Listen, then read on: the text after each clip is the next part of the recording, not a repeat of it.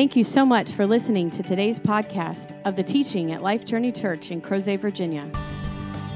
We believe that the gospel really is good news, that the blood of Jesus worked, and that Jesus meant it when he said, "It is finished." In Christ, we are dead to sin and alive to God, forgiven and free, clean and close, holy and beloved, blessed and made new. If God is doing something special in your life, we would love for you to tell us about it. You can simply email us at info@lifejourneyva.com. One of the reasons we are able to provide these weekly podcasts is because of the generosity of people like you. If you would like to support the proclamation of the gospel of the grace of God, you can make a donation now on our website, lifejourneyva.com.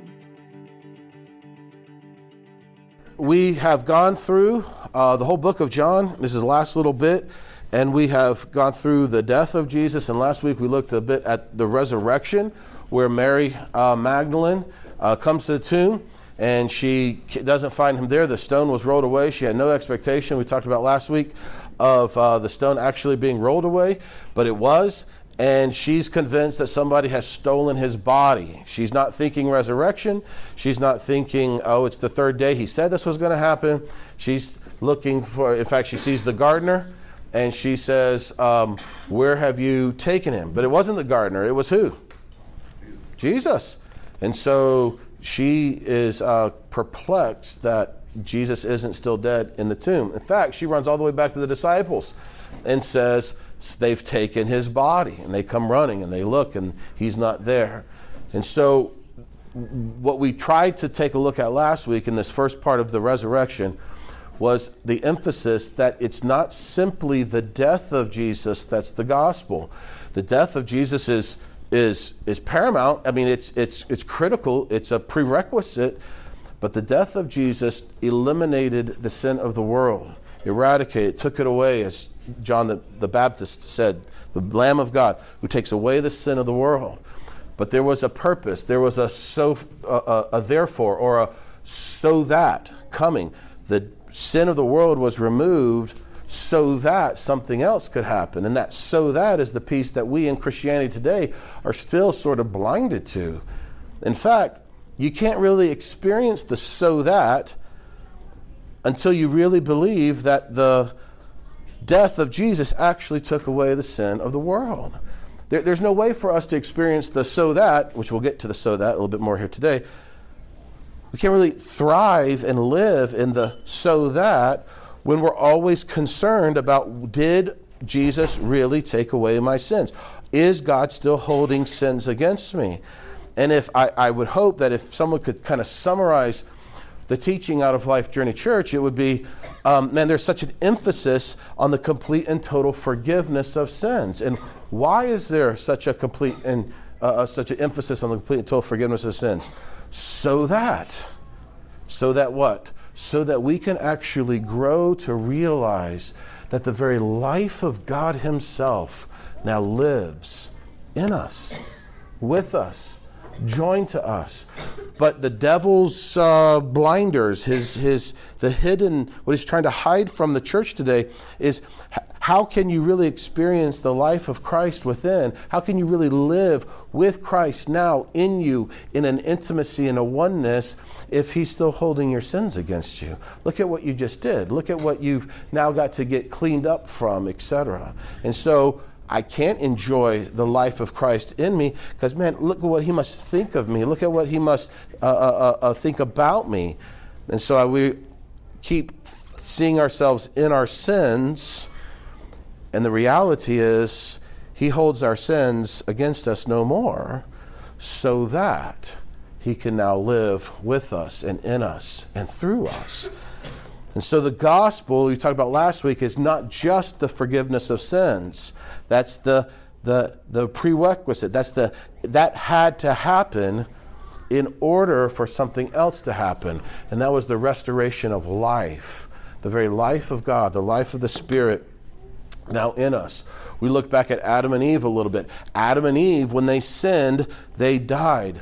God said, in the day in which you eat, you shall surely die. So Adam and Eve didn't just need forgiveness, they needed life restored to them. And so God couldn't restore life to humanity without first what? Taking away the sins. Because sin and God cannot coexist, cohabitate in the same place. And so as Mary Magdalene, as she comes back to the tomb, the disciples, John and Peter come, they run in, they look at the stuff, and they run back to wherever they were kind of camped out, hiding out at. Verse 18, Mary Magdalene came after seeing the Lord, after seeing him as the gardener, as she thought it was the gardener, and she's in the and Jesus says, Mary, and she says, Rabboni, which means teacher, and he says, stop clinging to me, go and tell them. She, verse 18, chapter 20, came announcing to the disciples, I have seen the Lord, and he said these things, and that he said these things to her. And so, really quick, and this is not the point of the message, I just kind of want to maybe take a little side note. There's been, if you've seen it on social media this week, there's been a lot of division in the body of Christ over some comments that John MacArthur recently said. I don't know if you saw it or not. If you did, great. If you didn't.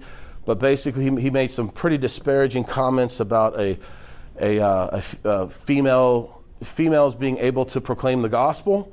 And I think, for me, and maybe we're divided on this, but I'm not trying to divide. I'm just trying to make a simple point, is that if it wasn't for a female coming and announcing, this word announcing literally is proclaiming a message. If this female didn't come and proclaim a message to the disciples that she had seen the Lord, the disciples would not have learned that the Lord had been risen. And so I personally, and we could debate this at another time, I just want to speak about what's happened in our Christian culture this week. I personally could care less the gender of an individual, and I do think, though, there are only two genders. That's another story for another time. But I could personally care less about the gender of an individual proclaiming the gospel. For me, personally, I am much more concerned about the content of that gospel that is coming forth. Does that make sense? If someone is proclaiming a mixed message about Jesus plus something else, Jesus plus obedience to rules, laws, and regulations, I don't care what gender they are, I'm turning it off.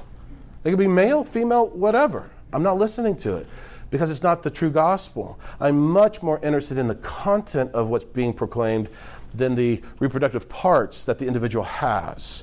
And so when in our kind of more liberal culture here in the Charlottesville, Albemarle community, that's something that early on, especially, people wanted to pin you down on. What do you believe in women, preachers, all sorts of stuff. And I'm like, I could care less about the gender. I want to know what's being proclaimed. Now, we might differ on that, and that's okay. We're still friends, but I'm just not interested in the gender. I'm interested in the content of what is actually being proclaimed.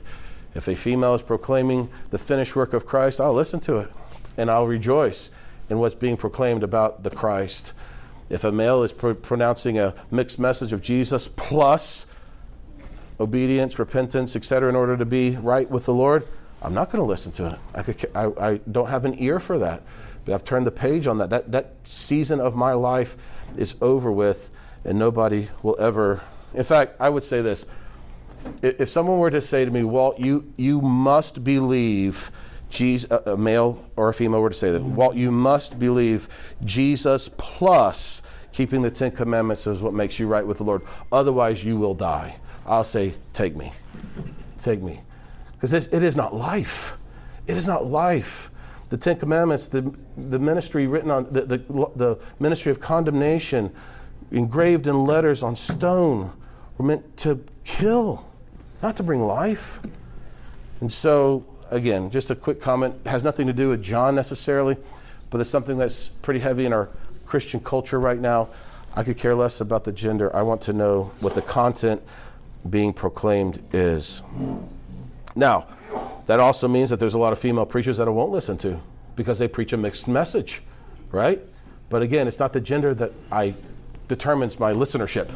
It's the content that determines it. So verse 19.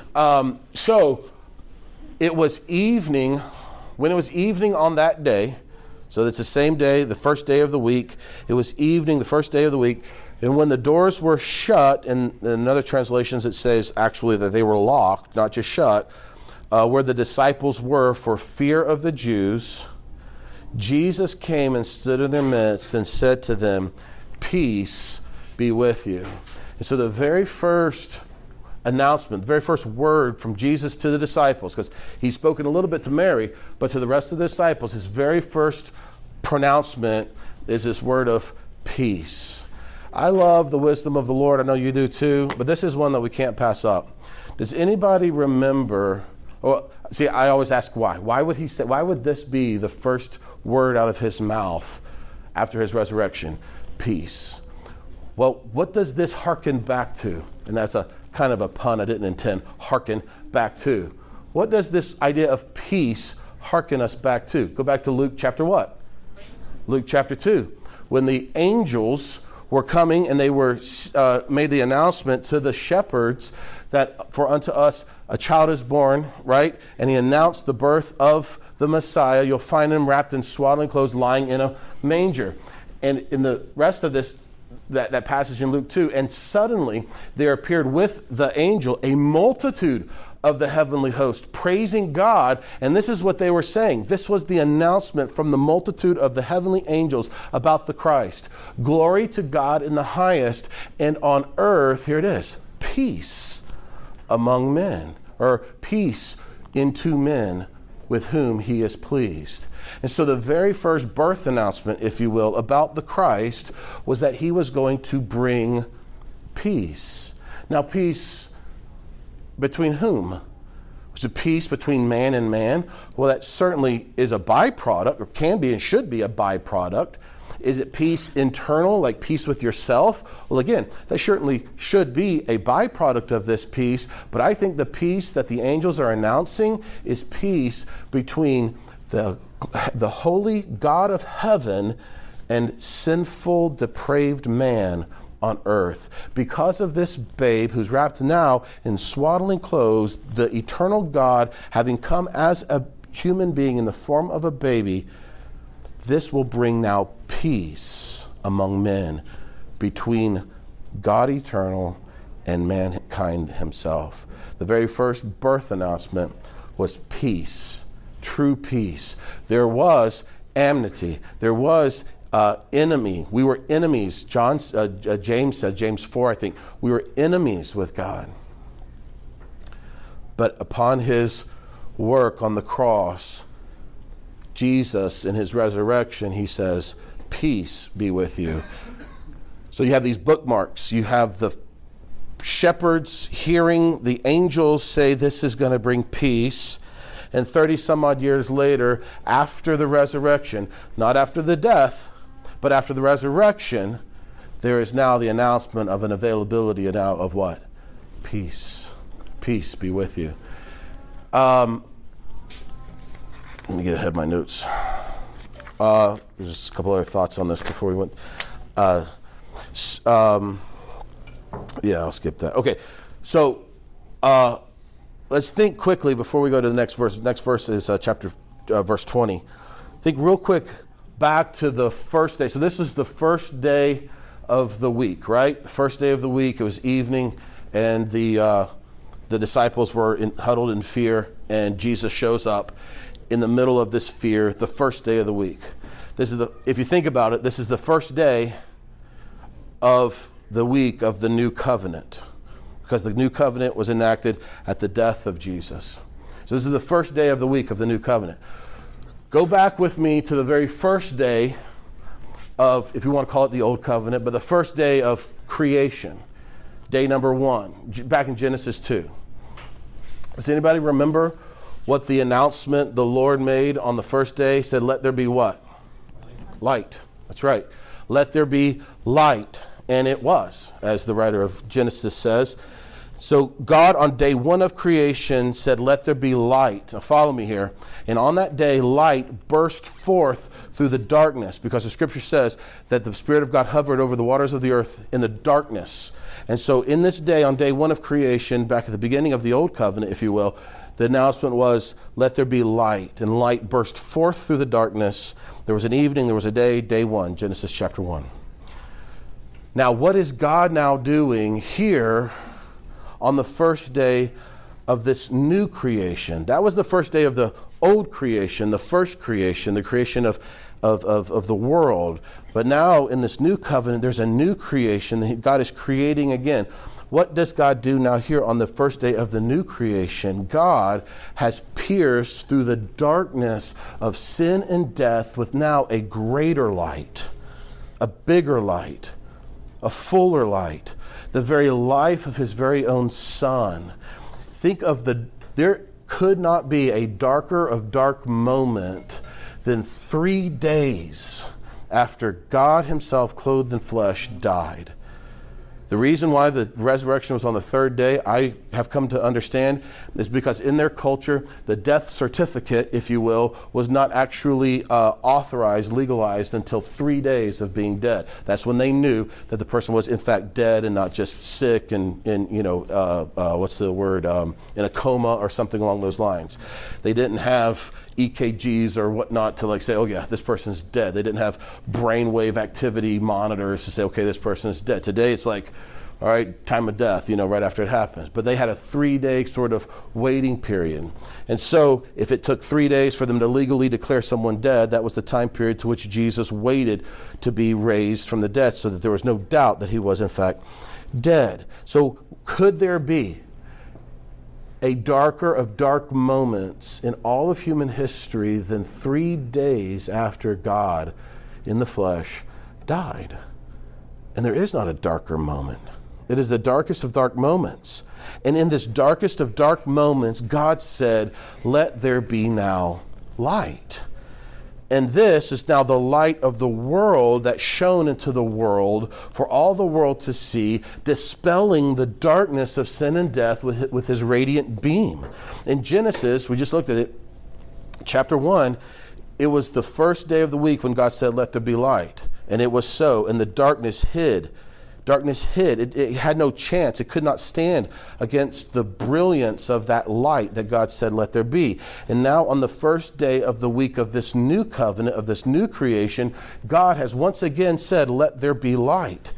And this is the light in its fullness that Genesis 1 was a shadow of. It was pointing towards. And just like the darkness then in Genesis, it didn't stand a chance. Back in Genesis 1, darkness had no choice but to dispel. In a greater way, even now, the darkness of sin and death stands no chance but to run off and hide under the brilliance of the light of the world, God himself in the person of Jesus Christ on full display. And this is exactly what we saw John back in chapter 1 foretell would happen. He says, when he was giving his introduction back in John 1, 40 some weeks ago when we looked at this, the light shines in the darkness. Don't you think every single Jew who's reading this 2,000 years ago, when they think about light shining in darkness, they're going back to day 1 of creation. They know Genesis chapter 1. And John is saying, no, it's a new light. It's a better light. God himself shines in the darkness, and the darkness did not comprehend it. Comprehend is meaning, in the original language, could not stand against it, could not compete with it. Paul, in his letter to the Corinthians, he picks up on this as well, even more emphatically and beautifully. He says, for God, who said, light shall shine out of darkness, going back to Genesis chapter 1, let there be light. It is God who is the one who has shown in our hearts, the darkness of our hearts. He has shown this new life to give light of knowledge of the glory of God in the face of Jesus Christ. And so you have, on the first day of creation, God saying, let there be light, but now you have on the first day of a new creation, the fullness of what that all pointed towards, the light of Christ himself, the light of God himself, piercing into the darkness, and the darkness running away. And when he had said this, it's going back to John chapter 20, When he said this, when he said what? Peace. When this light of life came in and peace was now given between man and God. When he had said this, he showed them his hands and he showed them his side. And the disciples then rejoiced when they saw the Lord. Which we get, and it's coming up, we give Thomas a bad rap. He has a name, right? What Thomas? Doubting Thomas. We give him a bad rap. Do you think that these other guys, so now we're down to like 10, I guess, these other disciples, do you think they were huddled in fear of the Jews, in full expectancy that they're going to see Jesus again? Maybe, but I doubt it, because it wasn't until he showed them his hands and his side that they, what? Then rejoiced. So they were kind of doubting Peter, doubting John, doubting Bartholomew, doubting all the others as well. They just didn't get the label. But it wasn't until they saw the hands that they truly rejoiced that they had seen the Lord. Now, granted, earlier in the chapter last week, when they saw the tomb empty, they were celebrating. There was a celebration, but there's something here that they didn't maybe fully rejoice. They didn't really come to grips with the resurrection until they actually saw the Lord. And he even emphasized that by saying, when they saw the Lord. So Jesus said to them again. So not only was this Jesus' first message to them after being raised from the dead, but he says it twice. Peace be with you. Don't you think maybe that Jesus is really wanting them to understand what has happened between them and God? That there's now peace. There is no more hostility. There is nothing that stands in the way between you and God any longer. Peace. As the Father sent me, now I also send you. Now look at verse 22 and 23. There's some head scratchers here in the midst of this glorious resurrection moment. And when he had said this, peace, as the Father sends me, I send you, he breathed on them, which we don't have time to really get into the depth of that, and said to them, receive the Holy Spirit. If you forgive the sins of any, their sins have been forgiven them. If you retain the sins of any, they have been retained. All right. So what in the world is Jesus saying? In my notes here, I just have, do what? Come again? If you forgive the sins of anyone, they'll be forgiven them. But if you retain the sins of any, they will have been retained. Is Jesus telling these disciples that they now have the power to forgive sins and to not forgive sins? I mean, isn't that what it sounds like, just reading this? If you didn't have anything else, if you had any other letter, if you had any other thing, you just had this one verse. Doesn't that sort of sound what he's telling them? That as the Father sent me, I'm now sending you. If you receive the Spirit, now from here forth, here's your empowerment. If you forgive somebody their sins, then they're going to be forgiven of their sins. If you don't forgive them, then they're not going to be forgiven. Is Jesus giving them the power and the authority to, if you will, pick and choose whose sins are going to be forgiven? Because again, on face value, that certainly is what it looks like to me. This is a confusing passage in the midst of this really awesome resurrection passage. And so what do we do typically when we come across confusing texts like this? We just what? We just skip right over it and run to the next. But don't you think this is kind of important that we not skip right over? Right? I mean, this is kind of important. I mean, he's telling these disciples that it sounds like, on the surface, that they possess the authority and the power to either forgive someone their sins or to not forgive them their sins. And it sounds like, on the surface, that heaven is going to recognize their decision. So, I think it's too important for us to skip over, because if Well, I have three options. I see three options of how we can interpret this. I'm going to give you what I think. My option that I think is one of them is one of these options. It's option number 3. We'll get to it. But this is one of those things, as with anything, don't just simply take my word for this. Pursue it yourself. Examine the scriptures yourself. Don't just say, oh, this is what Walt said. By no means do that. In fact, what is that word, reprimand? I discourage you from doing that. Like, don't do that. Don't ever take anything I say as simple face value. Judge for yourself. The Spirit of God lives in you. Let Him teach you. Let Him reveal stuff to you. And so, if you forgive the sins of any, their sins have been forgiven them. If you retain the sins of any, they have been retained.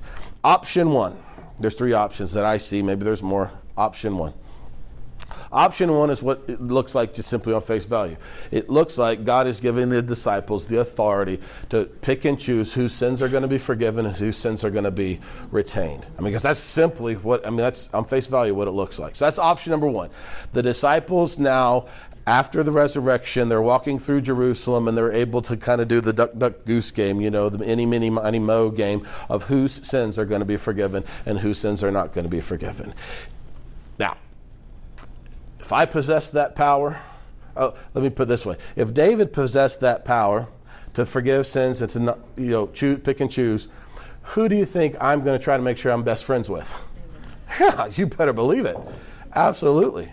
And David will, no offense, probably take advantage of that, because I know David. No, I'm just kidding.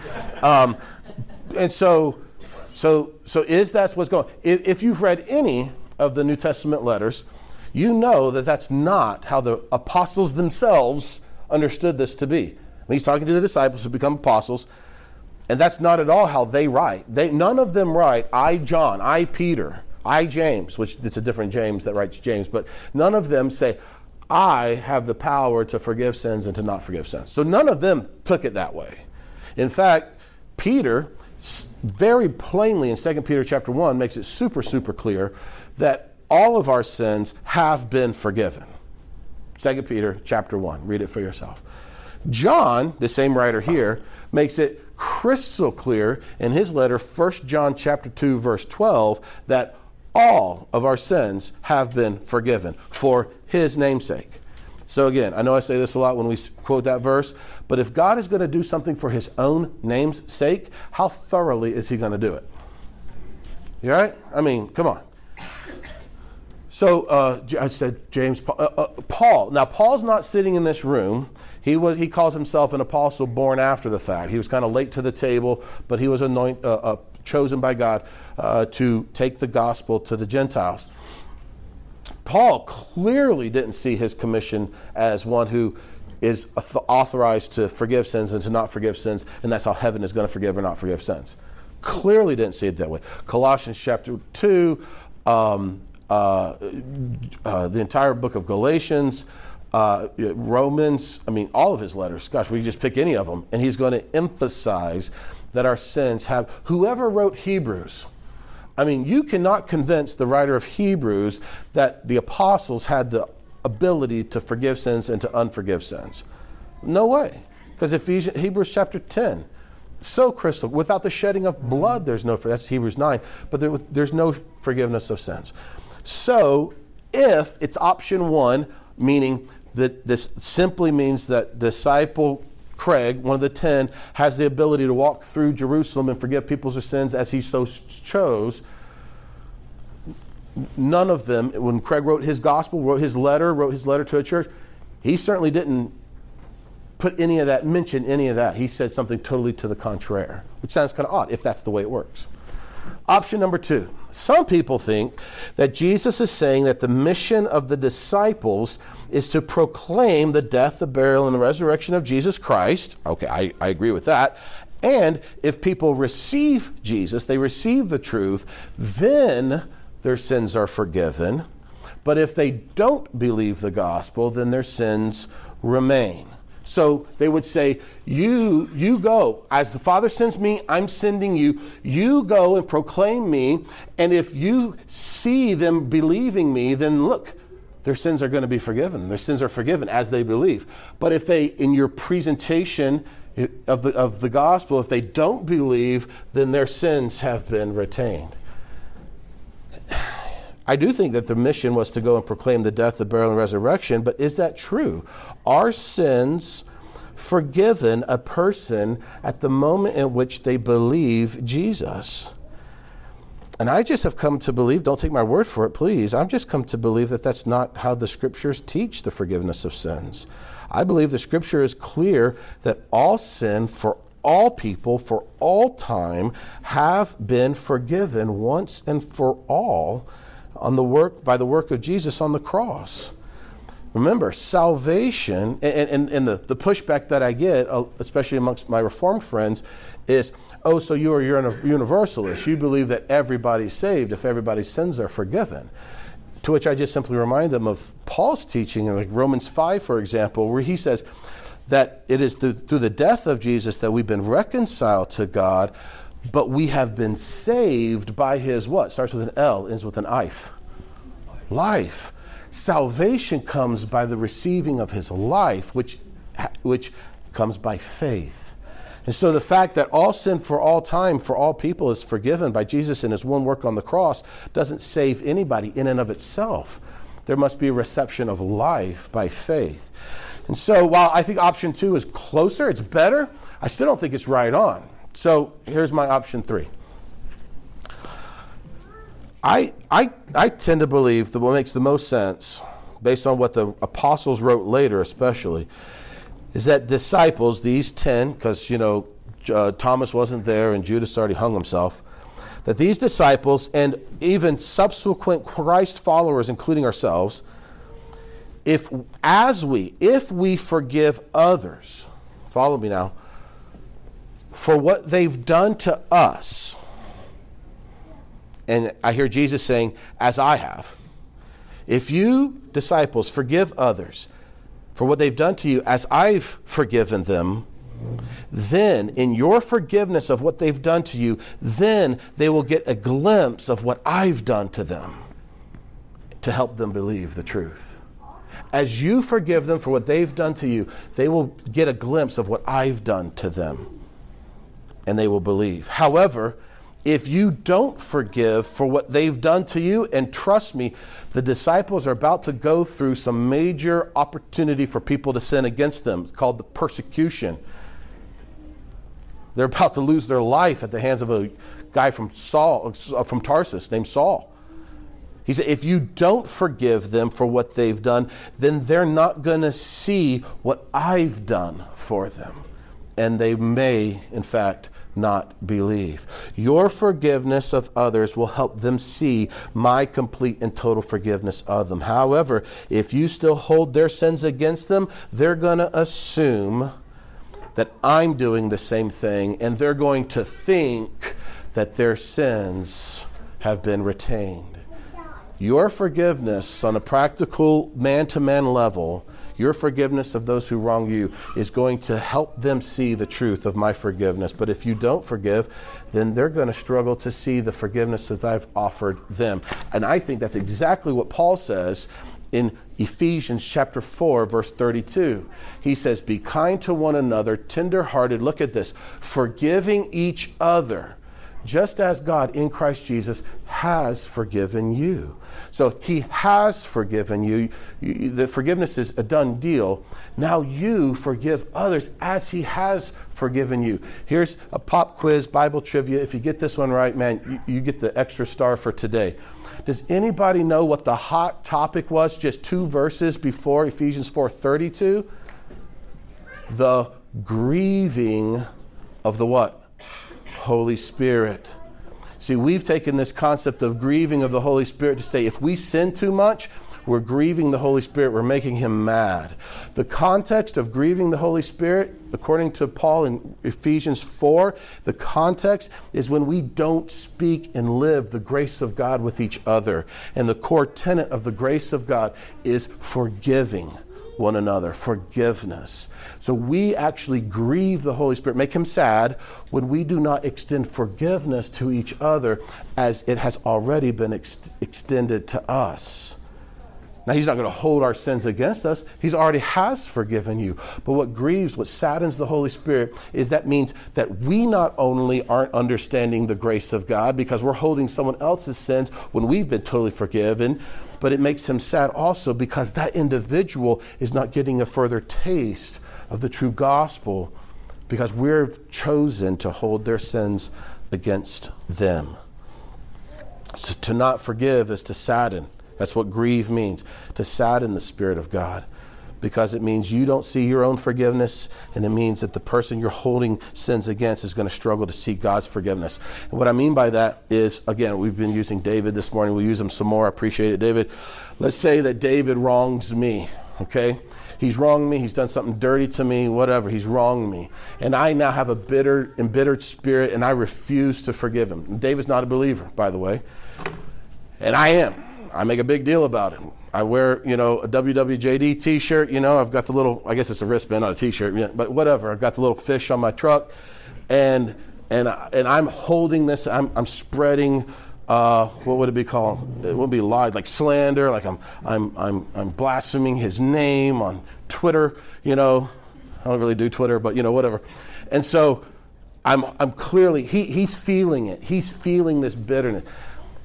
If he were to begin to have a softening of his hard heart towards the things of the Lord, a very real response that he could have towards my bitterness towards him is, how can God forgive me of what I've done to him when Walt won't even forgive me for what I've done to him?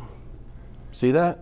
And so by our forgiving others, we're actually exposing the very grace of God that has transformed our lives. And so what I hear the Lord saying, and again, this is option 3. There's probably 1,700 options. We don't have time for all of them. This is just what I'm sharing with you, is that Jesus is clearly saying, as I have been sent from God, I'm now sending you in peace. You have peace with God. This peace that surpasses understanding. You can't make sense of it. It's a peace that he has offered you. Now receive the Holy Spirit and go under the empowerment of the Holy Spirit and forgive what people are going to do to you, because they're going to get a glimpse further of what I have forgiven them of. But if you harbor anger and pain and bitterness towards them, they're going to feel as though, they're going to live as though their sins still remain upon them. And so as believers, to me, one of the most imperative things that we can do, not out of a duty, but out of a joy of what's done to us as we examine our total forgiveness of sins, is to not hold each other's sins against them. Now, does that mean that we put ourselves in a position to get hurt by them, to get abused by them, to get, harmed by them? No. But that doesn't mean that we can't release them from what they owe us. So, Thomas, one of the 12, also called Didymus, was not with them when Jesus came. He missed out. He was at a 3-on-3 tournament or something. He just was not there. So the other disciples were saying to him, can you imagine coming in? Maybe he was out fishing. He comes in, he's got this cool story, man, I got this awesome fishing story, and the other 9, what was it now? 9? 10. Whatever it is.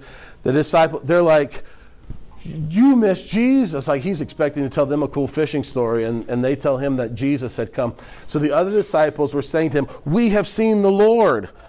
But Thomas said to them, unless I see his hands and the imprints of the nails, and put my finger into the place of the nails, and put my hand into his side, I will not believe. Now the other disciples don't, at least in the scriptures, they don't rag him about this. They're not like, oh, Thomas, if you do that, man, don't do that. You're going to get this nomenclature. You're going to get this name. You're going to be doubting Thomas. They're going to call you down. Because I think they just did that, in my opinion. And so for Thomas, and maybe for the others, but we'll pick on Thomas, seeing equals what? Believing. For Thomas, unless I see it. I know you guys saw it, but unless I see it, I will not believe it. Let's keep that in mind. Verse 26. Now, after the NASB, New American Standard, says 8 days. Other translations just simply say after a week. So it seems to me this is the first day of the week again. Okay? His disciples were again inside, and this time Thomas was like, I'm not going fishing this Sunday. If Jesus does a Sunday service, I'm going to be there. And Jesus came. Now, again, the doors having been shut and locked. It was the same situation, and Jesus stood in their midst. And what is his message? A third time. Peace. Because this is what he came to bring. Peace between man and God. Something that the old covenant law had no ability to produce. If anything, the old covenant law produced a realization of just how unpeaceful their relationship was with God, or they were with God. And he says, peace be with you. Then he says to Thomas, all right, so somebody spilled the beans. No, he's God. He knows it all. He says to Thomas, Thomas, reach here with your finger and see my hands. Reach here with your hand and put it into my side. And do not be unbelieving, but believing. Gosh, I bet Thomas felt like an inch high. What's it called? Knee high to a grasshopper. And Thomas answered him and said, so he changed his mind. He said, my Lord and my God. He repented. He changed his mind. Verse 29. Jesus said to him, this is cool, because you have seen me, you have believed. I like the question mark there. Because you've seen me, you've believed. Blessed are they who did not see and yet believed. So my question as I'm reading this, is this. Is seeing believing? Is seeing believing? And I could be wrong here. Again, examine it yourself, but I would have to say no. Seeing is not believing. If you see something and you have first-hand eyewitness account of something, then I just don't think you're also exercising faith because you've seen it. You're not trusting. You're not exercising faith. You've seen it in its reality. Let me give you an example. And I thought long and hard about this one. If I were to tell you that I could do a backflip, standing still, make sure I got room here. I believe you will. You believe me? All right, who was it that's saying I could believe I could fly, right? If I were to tell you I can do from a standing still position, not like, I'm in a car and I get into an accident and I flip over, get ejected from the car. I'm not right here, right now. I could do a backflip. What would you do? Not David. But what would you do? You'd size me up. You do a little quick, math. You would do some quick math and a little bit of geometry, and you'd be like, you'd make your decision, whether yes or no. And if you were to say, I believe you can do it, or I believe you can't do it, whatever your decision would be, that's what you believe. But you haven't seen the reality. Now, what if I came out here from a standing position, I didn't ask you to believe something, and I just did a flip? You just got to trust me. I'm not gonna humiliate others by doing it in front of you. I did the flip, and then I were to ask you, Lois, do you believe that I could do a backflip? Ryan, I just did a flip. Do you believe that I could do a backflip? Yeah, right? There's no faith. Yeah. There's no faith involved in that because you what? You saw it. Does that make sense? So Thomas is now, quote unquote, believing because he saw. See, I would be so bold as to say seeing and believing are incompatible. They don't fit. They don't go together. Now, he was willing to set aside everything he knew about death and people dying because he was staring facts in the face and he believed the Lord. So, obviously he believed the Lord. But what I'm saying is this the faith of that the Lord is looking for, that brings pleasure to him? Hebrews chapter 11, I think verse 6 says, without faith, it's impossible to what? Please the Lord. So we must believe. If Hebrews goes on to say, I think back in chapter 1, that faith is the evidence of things hoped for, or the substance of things hoped for, the evidence of things not what? Seen. So I'm going on a limb here and saying that believing and seeing are not compatible, and that's why I think he has this question mark. Because you have seen, you believe? That's not belief, that's not true faith. Blessed, happy, favor upon those who believe and they don't have visual reference. They don't see. Seeing, then believing is not what pleases God. I'm a father of 3 kids. I want them to believe me not because they see necessarily, but because they trust me. That they believe my heart. That they know that I am for them and not against them. That I wouldn't want harm to come their way. And so when we believe the gospel, when we believe that Jesus is the Christ, the Son of the living God, that he died and rose from the dead 3 days later, when we're believing that, we're not just simply trying to believe some unbelievable facts, we're believing the very heart of the God of the universe, that he's for us, that he loves us, that he has given himself to us. Now, this doesn't mean that there isn't empirical data that supports faith. But salvation doesn't come by seeing. It comes by faith in what we cannot see. In 1 Corinthians 13, Paul says that 3 things remain. These remain: faith, hope, and what? Love. And then he goes on to say that the greatest of these is which? Faith, hope, or love? Which is the greatest? Love. Have you ever, and I encourage you to always do this, ask why? Why? Why is love greater than faith? I mean, without faith, it's impossible to please God. Wouldn't you think that that would kind of take the number one priority of the greatness scale if we were to scale these things? Hope. I mean, hope in the resurrection, hope in the work that Jesus has done. I think that's pretty important. Hope. Why love? Well, see, my understanding is of these 3, faith, hope, and love, only one of them remains forever. And that's love. The love of God towards us remains forever. When everything one day for you and me fades to black in this world, and our eyes are now open to the reality of another world that we've already been translated into, Colossians chapter 1, but we do not yet see fully. When we see fully what already is, there will be no more what? Faith. There will be no more hope. There is a sunset clause on faith and hope, but love remains forever.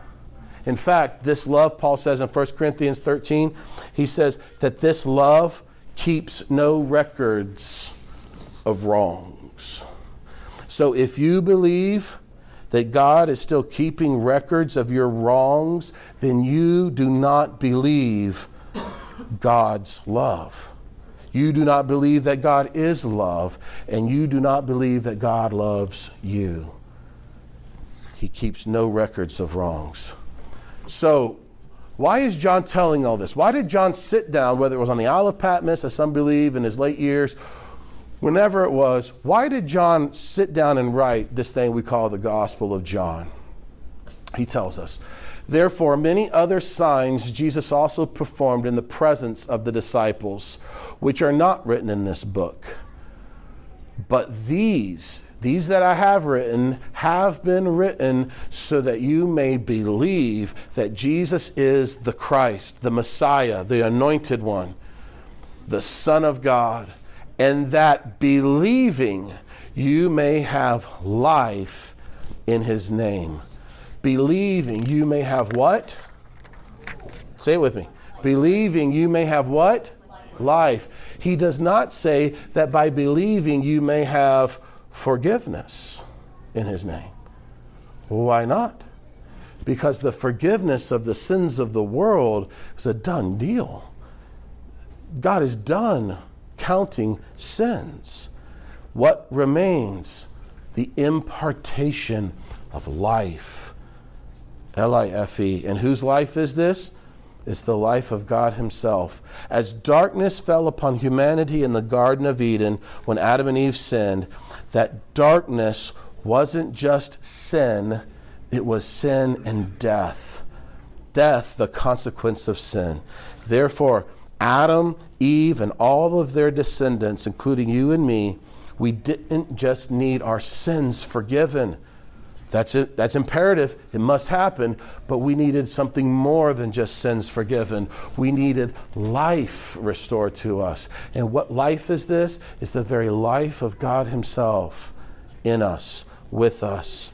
So God has forgiven all the sins of the world. And by believing, life is now restored to us, imputed into us, given to us. The life, whose life? And I know we talked about this last week, but it's the life of his own Son. He who has the Son has the life. He who does not have the Son of God does not have life.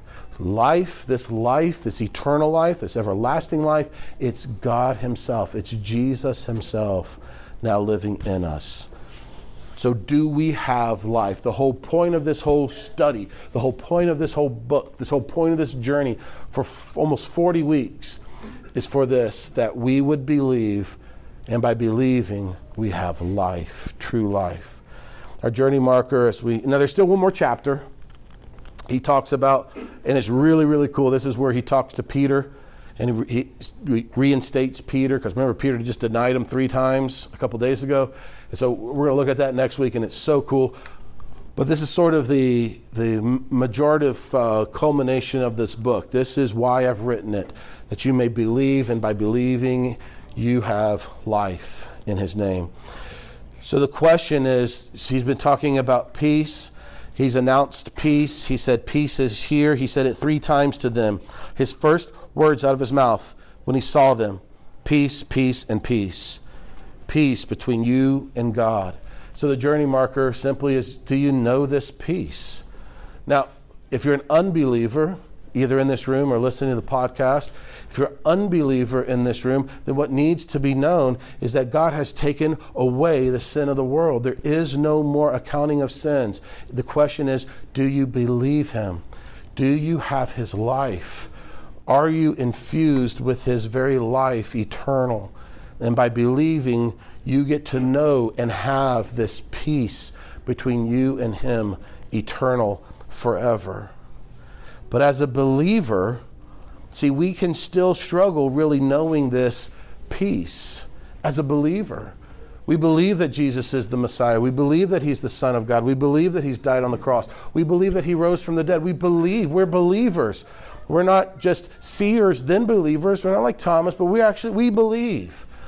But we struggle to really know, like experientially, like a husband knows his wife. We struggle to know the peace that God has actually brought to us, because we continue to wrestle in these bodies with sin that lives in the flesh, and we still mess up, we still screw up. And the accuser of the brethren, his name is Satan, Lucifer himself, is ready and willing to bring those accusations. Revelation says, the accuser of the brethren, accusing us day and night. He is ready to bring the accusations. And it's so easy for us to believe the accusation as opposed to believing the peace that surpasses all understanding. And so we cannot have and experience this peace with God if we believe that he's still holding our sins against us. It's incompatible. We cannot proclaim this peace with others if we still believe, again, that our sins are still being held against us in some sort of way. If we don't believe that God's forgiven us of all of our sins, then how can we proclaim this peace? We could proclaim something else, but that's why Paul calls it another gospel, something other than what I originally preached to you when he was talking to the Galatians. And so what I hear John in this sort of culmination, this final section of his letter, is I've written all this to you that you may know, that you may believe, that you may have this life, and the thing that this life brings more than anything else, and with everything else, it brings a peace between you and the Father. Now, Paul explains it better and further in his letters when he explains that we've actually died with Christ. And so we're not the old us sort of made better, and Jesus is sort of a stopgap between us and the Father. And if the Father really had his way, he would just strike us dead still. But Jesus is sort of like an umbrella covering us. Like, that's not Christianity at all. Paul explains that further. But John is getting in is there's a peace now that the old covenant, that Judaism, that religion could never offer. It never promised. It never promised. The old covenant never promised the ability to know your God. If anything, the old covenant promised the ability to drift further and further away from your God because of the realization of just how sinful you are. But now the Messiah has come, and he has done what the angels promised would happen: bring peace to men. Do we really know this peace? Are we willing to believe without seeing what God really has done through this Christ Jesus? Because I believe as we believe it more, as we believe it further, as we understand greater what he's actually done, there's a transformation that happens, this reality of a new heart within. Slowly, over time, as our minds are renewed to the truth, it begins, you can't help, it's an explosion. It is the light of the world bursting forth into this darkness day in and day out. Not by effort, not by energy, but by a simple revelation of his love towards us. So we have one more chapter to go in this book. We'll take a stab at that some next week. But any thoughts or questions or comments or deletions or recommendations or other options than the 1, 2, and 3 that I gave you earlier for the passage, do you want to talk about, share about, comment on before we take off? Yeah. I think that your biggest thing you could have added to seeing is there's a difference between seeing and believing, and it's knowledge. Mm-hmm. It's the knowledge that I've touched it, that I've felt it, that I've experienced it, whereas believing is entirely on faith. So knowledge is like based in the material world, the man world, and belief is 100% from what you can experience without God. Yeah. What your heart says. Yeah, that's good. That's a good point. What comes to you through faith is through your heart. What Yeah. comes to you through knowledge or seeing. Right. Mind. Yeah. Wrong filter. Yeah. Right. That's good. Right on. Yeah, Good word. We've learned that the mind of Christ is in our heart. Mm-hmm. It's not in our brains. Yeah. It's our heart. Yeah. You Absolutely. have to suspend this Yeah. to believe. Right. Right. So Yeah. the faith comes from within. It's his faith, Yeah. not our own. Yeah. Amen. Yeah. Yeah. We talk about often the distance of that 18 inches. You know, there's a reality here. So I used to say, "Oh, I know it here, but I got to get it down here." But it's the other. Yeah. It's taught us this switch that. Yeah, it exactly. No longer comes from You here. see to the Right. here. And that's Right. when you're struggling and Bring it straining here. Exactly. and trying. Right. That's going Yeah. to be that strength. Yeah. So the peace comes from when it's established here. Amen. Then it goes to your head. Right. It goes to your knowledge. But Yeah. if you look in the Hebrew, because I studied Hebrew, mind, heart, is the same. Oh, Meaning okay. they use the exact same Yeah. word in Right. Hebrew to describe the heart, the mind, the soul, the emotions. Okay. It's the same. Yeah. So the Lord has taught us that our heart is our. It's not a battle. You know, you've heard that thing that it says the battle of the mind. It's the battle between the minds. Meaning it's not. Yeah. We actually have two. Right. We have a spiritual and a physical. Yeah. This physical is going to die. Yeah. But the spiritual will live forever. Yeah. That's our hearts. Yeah. Amen. Amen. The war through the flesh and the spirit. Yeah. Yeah. It's between the battle Yeah. between the two minds. Yeah. It's not. Right. Yeah. That's good. It's not in the mind. Yeah. It's between them. Right. Yeah. No, that's good. Yeah. Right. So when you're talking about them forgiving one another's sins, that section of it, would you make a connection with that in the parable of the unforgiven servant in Matthew? Because that's kind of that connection lit up in my mind when you were talking about that. Do you think those are speaking of the same thing, or would you? Yeah, I'd have to go in and look at it more in depth. But what I definitely think there's a connection to is where Jesus says, talking specifically to Peter, like in Mark 8, and I think there's another reference in Matthew where he says, whatever you, the keys of heaven, whatever you loose on earth will be loose in heaven. I think there's definitely a connection there, because think about it. If a preacher, a proclaimer of the gospel, is up here week in and week out saying, God is holding your sins against you, God is holding your sins against you, then what is being received by those people? That God is holding their sins against them. And so the onus, if you will, or the result of that bad teaching is bad believing. And so now, can the Spirit of God pierce through bad teaching? He can, and he does, and he has. But why have the bad teaching in the first place? So let's preach. I hear him saying simply preaching the truth of what has actually happened, and living the truth, like by forgiving and whatnot. Then we're able to, the gospel itself, now that hard soil becomes soft soil, going back to like the parable of the seed and the soils and whatnot. So whether it's absolutely directly connected to, or I'm sure it's holistically, like in some way connected, because it's all, the good news. But I'm not exactly, I have to go back and look. So you spoke about the transforming of our mind, the effectiveness of understanding the life in us and how it works out through our life, our time on earth, our flesh. We want to receive the love and the forgiveness so that we can express that outwardly. We can't give out what we don't receive. Mm-hmm. So to me, his words to the disciples about if you forgive others, it will be forgiven. If you or withhold forgiveness, mm-hmm. it is withheld.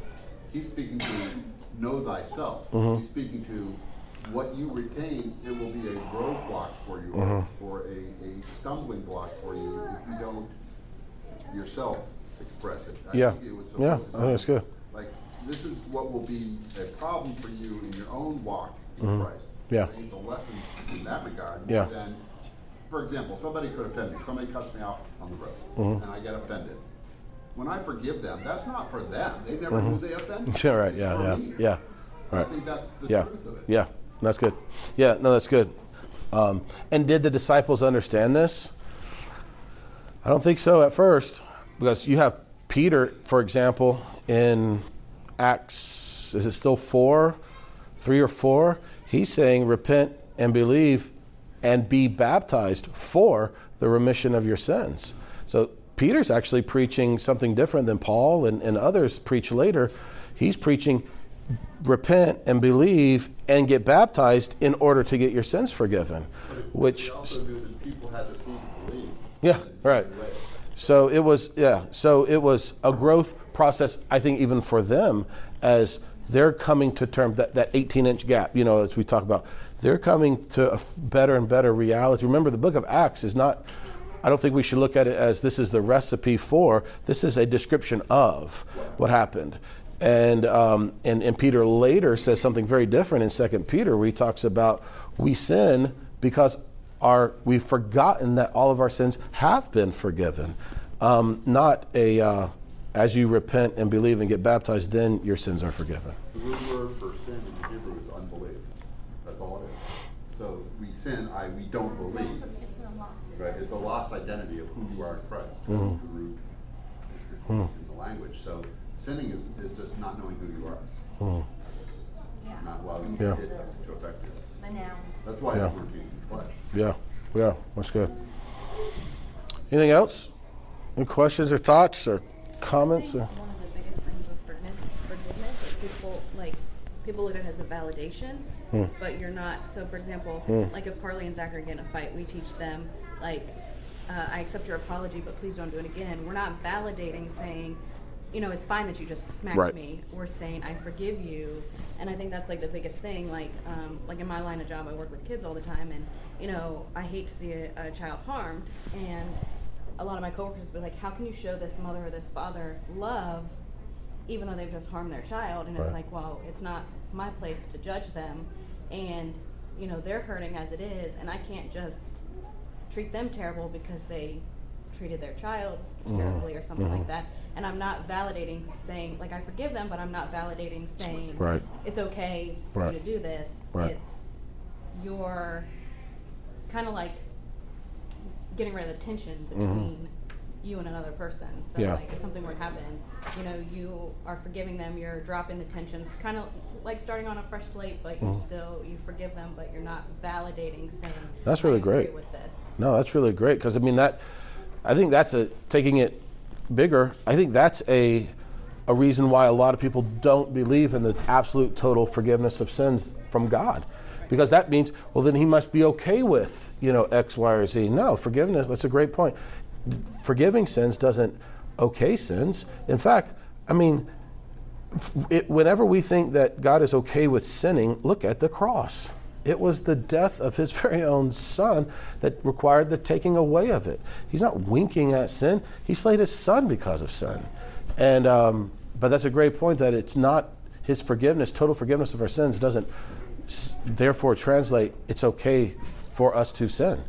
It is a removal of it so that there can be something greater, his life now within us, his presence in us, a union that didn't exist before.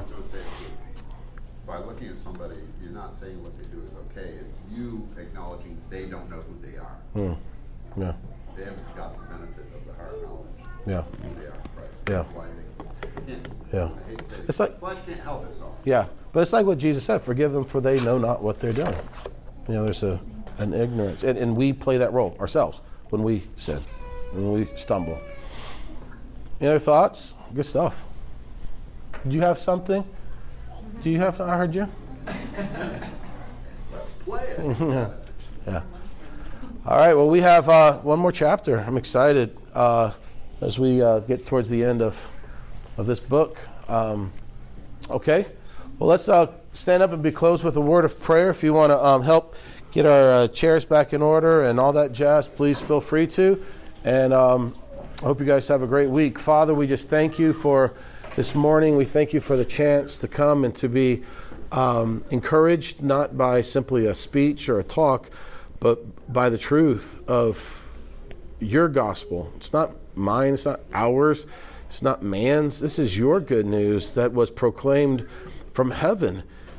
It originated from your very heart, your very mind. If we were left to make up a gospel, it would not include what your gospel includes. We would have a work for, and that's what every religion is, a work for, a deserving, an earning. But this is something totally against, outside, above the thoughts of man. Your ways are above our ways.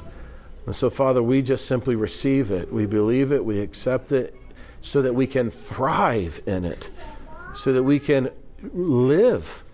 Now that life himself, you, abide within us. And so, Father, we thank you. May we walk believing this week what we cannot see, but believing the truth of what you've done for us, but more so than that, what you've done to us by taking us through your death and raising us to a whole new life, a whole new creation, joined together with you, one. Yes, we stumble in many ways, as James says, but that's not who we are. And as we see clearer who we are, we will walk as we are. So, Father, we thank you. We love you so much. In Jesus' name, amen. Love you guys. Thank you again for listening to today's podcast of the teaching at Life Journey Church in Crozet, Virginia. We'd love to hear from you. If God is doing something special in your life, let us know by sending an email to info@lifejourneyva.com. Feel free to pass today's teaching on to any friends and family that you'd like, but please don't change any of it or charge for it. This podcast is made available for free as a ministry of Life Journey Church.